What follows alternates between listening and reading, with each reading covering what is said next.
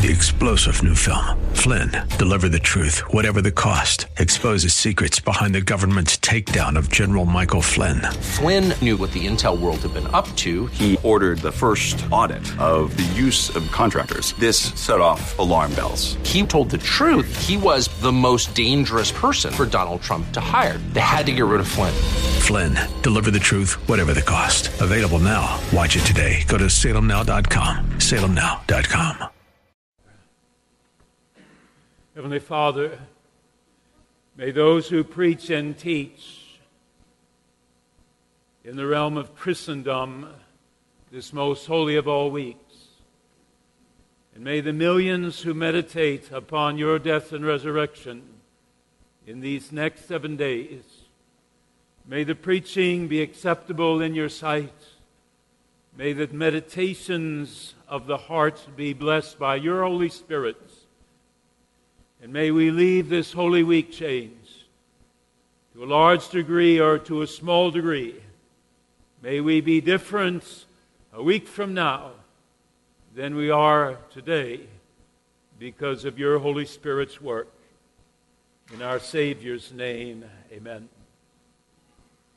It was 100 years ago, almost to the year, that two gentlemen who were geologists, after years of planning, they finally reached the sealed doorway to the tomb of a pharaoh. Pharaoh's name was Tutankhamun, King Tut. He had been dead for 3,300 years. And when the two geologists, Carnarvon and Carter, found their way into that sacred place, they both wrote in their diaries that there was silence for the course of an hour as they stood in the presence of that dead king. They were not silent because of all the gold and silver of antiquities surrounding that mummy. They were silent because they felt they were standing in the presence of a dead king and must do him reverence. Those of the expedition who came in an hour later, they too were transfixed into a great silence. And their reason was the same. They were in the presence of a king who had not been seen for 3,300 years. It begs the question, should we be shocked into silence whenever we enter the presence of God? When we open up the Bible, when we're in a small group, when the choir is practicing, when we enter a sanctuary, ought there be an episode like Moses where we take off our sandals? Ought there be an episode like there was for the geologists where we just stand in complete silence? And I've often thought, how will it be when we get to heaven? When we stand in the presence of God for the very first time, where will there be absolute silence? Will we know not what to say? Will we be in such awe of standing in the presence of God and of His Son Jesus, there shall not come a word out of our mouth? I think that shall not be the case, because in the presence of God, there is continual praise. I mentioned a couple of weeks ago, angels never stop singing. 24 hours a day, 7 days a week. I don't know if they take turns. With 10,000 angels, I don't know if they take turns singing in the presence of God. But I dare say that when we stand in His presence, the praise that shall come forth will be unspeakable. When a choir is sung or played, there's a part of us that wants to applaud. When we stand in the presence of something that has touched our soul or spirit, we shout out our hurrahs. When we stand in the presence of our Lord and Savior, and behind Him to the right and the left are loved ones who have gone before us, the silence will be a brief one. And then the praise will be unending. I want to speak today about the glory of the King. The little village is known as Bethphage. It is not famous like Jerusalem or Bethany. It's not famous like the courtyard. It's not famous like the judgment hall of Pilate. It's not famous like the Mount of Olives or the Garden of Gethsemane, places that we visited during these 6 weeks. Bethphage is mentioned only one time in the Bible. Not in the Old Testament at all. Only once in the New Testament. Pastor Schauer read its name and its purpose today. It was from Bethphage that Jesus came down the Mount of Olives, the 3/4 of a mile, until he comes into the bowels of the city of Jerusalem. The glory of the King. Bruce Barton wrote a book about Jesus. He titled it, The Man Nobody Knows. He was taking it from John 1, verse 11. Jesus came to his own, but his own did not receive him. But to as many as received him, he gave the power to become the children of God. From that verse, he takes the title, The Man Who Nobody Knows. He was right, but not altogether. Is the person of Jesus so shrouded in mystery that he must remain forever within the clouds of uncertainty? 1 Corinthians 2:7, the Apostle Paul writes, we would speak to you about God's secret wisdom. That's what he calls Jesus. That's what he calls the cross and the empty tomb. We would speak to you about God's secret wisdom, a wisdom that has been hidden, but that God intended for glory even before the beginning of time. And then he said, the rulers of this age did not understand God's wisdom, or they would never have crucified the Lord of glory. Do you know him? The rulers of that age crucified him because they didn't know him. Do you know him? The people who, when he entered the city of Jerusalem, 30,000 strong, saying, Hosanna to the King, 5 days later, paid off by the chief priests, scribes, and Pharisees, they are chanting different words, crucify him. They didn't know him.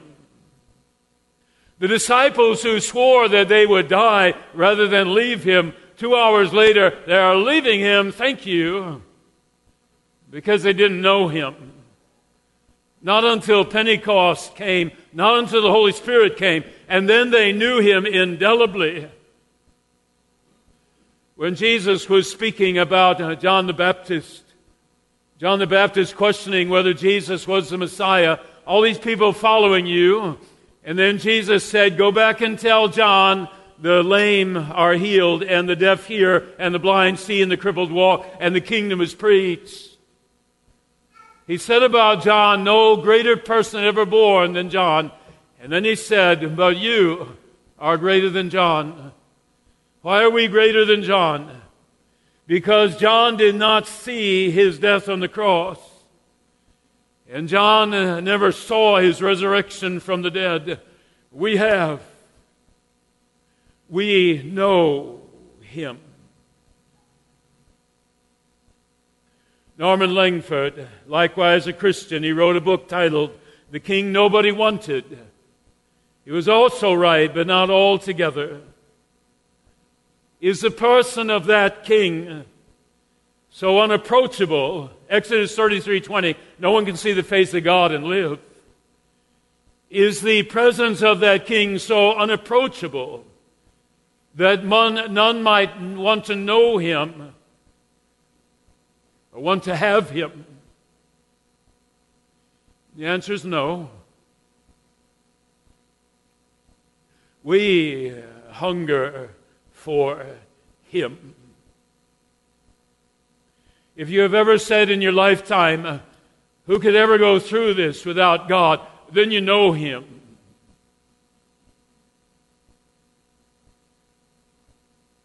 If you have ever let fear or worry completely overwhelm you, not for a day or two, but let's try months and years, and you come to Him and He does what David says. He stills the waters and makes brown pastures green. He restores peace to your soul. If it's ever happened to you but one time, then you know Him. If you've ever been thirsty because His promises never really got through to your heart, and there came a time or a moment, a Red Sea time in your life, and all of a sudden, perhaps for the first time ever, a verse in the Bible roared forth, and you wanted to tattoo it on your hands or your arms or your shoulders, because all of a sudden that verse you had seen 1,000 times came alive with the life the Holy Spirit can bring to a verse. If it's ever happened to you, then you know Him. How many times in your life has some situation happened that you sit back and smile and you say, it had to have been God?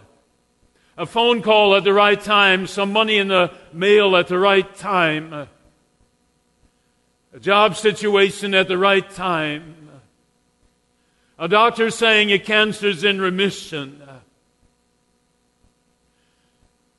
If it's ever happened to you and you've said, that has to be God, then you know Him. You hunger for Him, you thirst for Him, you're naked if you don't have Him. You're sick and in all sorts of prisons if you don't know Him. But if He brings that peace, the Spirit has brought to you the faith in this King of Kings and Lord of Lords. We're not the first to ask the question, who is this King? David asked the question, Psalm 24, who is the King of glory? 900 years before the cross. David writes, who is this King of glory? And he gives the answer in the next verse. He's the Lord strong and mighty, the Lord mighty in battle.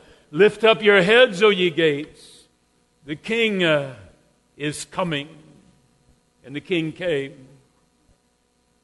900 years later, it's wise men. They are saying to King Herod, where's the King, born King of the Jews? They're in Bethlehem. And when the wise men stand in front of that babe wrapped in swaddling clothes, they knew who the King was. And they present Him gifts of gold, frankincense, and myrrh. 30 years went by. It's 6 months before the cross. Jesus says to His disciples, who do the people think I am? Peter said, some say Elijah, some say the prophet. He said, who do you say I am? Simon Peter said, thou art the Christ, the Son of the living God. Do you know Him? And to know Him is everything. The year was 2011. John had been in heaven for 3 years. Connie and I decided to take a trip to England to get away from the grief that never works. We were on the tour for a week's time, a bus tour. Got to know some of the people on the tour with us. It's the very last night, and we're at a supper together. And sitting across from me is a doctor from India. He had been on the tour. He was the energy. He was the life of the party. He made everyone laugh. As he sat across the table from me, he said, I've heard that your son died. And I'm so sorry to hear that. I said, that's true. He asked a strange question then. He said, what do you believe about your son? I said, I believe my son is in heaven. And I believe every morning I wake up, it is one day closer to seeing him again. He said to me then, My father died a year ago. I'm sure the passing of a son is far more difficult than the passing of a father, but I grieve him every day. I said to him, "What do you believe about your father?" He said, "My father was a good man, so he is reincarnated as another person." I said, "If he had been a bad man, how would he have been reincarnated?" He said, "He'd have been a stone or a tree or a rock." I said, "If you pass by an individual who is reincarnated as your father, would you have some feeling? Would you know that was your father?" He said, "No, I will never see my father again." And then he said, rather emotionally, he said, "I wish I had your faith. I know that you will see your son again. I wish I could know that about my father." I said, "You can, the Bible."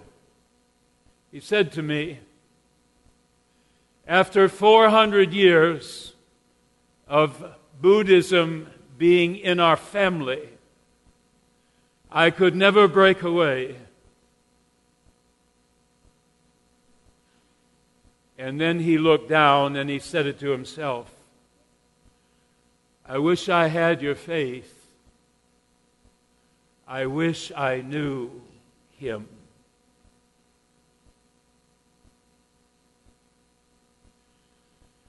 As we start the holiest week we'll ever have in our life,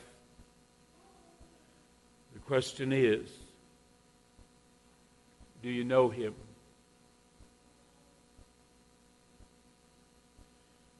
"22 will be confirmed this afternoon. All 22 are baptized. Pastor Schauer and I have had the honor of baptizing many of them. And when they were baptized, their parents took this vow: do acknowledge that the most important thing your child will ever have is a relationship with the Lord and Savior Jesus Christ. Do you vow that the most important thing your child will ever have is to know him?" And every parent and every sponsor, out of the 1,700 baptisms that have been done, they have all answered the same way: the most important thing my child will ever have is to know him, King of Kings and Lord of Lords. In our Savior's name, amen. Heavenly Father, Jesus said to his disciples shortly before he died, "The Holy Spirit will come, the Counselor. He will teach you all things and will bring to you a remembrance of everything I've done. He will bring you an understanding. And when the Holy Spirit has come, then you will know me. And when you know me, you'll have my peace, which passes all human understanding. And when you know me, your one desire will be to share me with anyone else that comes across your path. You'll be my witnesses in Jerusalem, Judea, Samaria, to the other ends of the earth.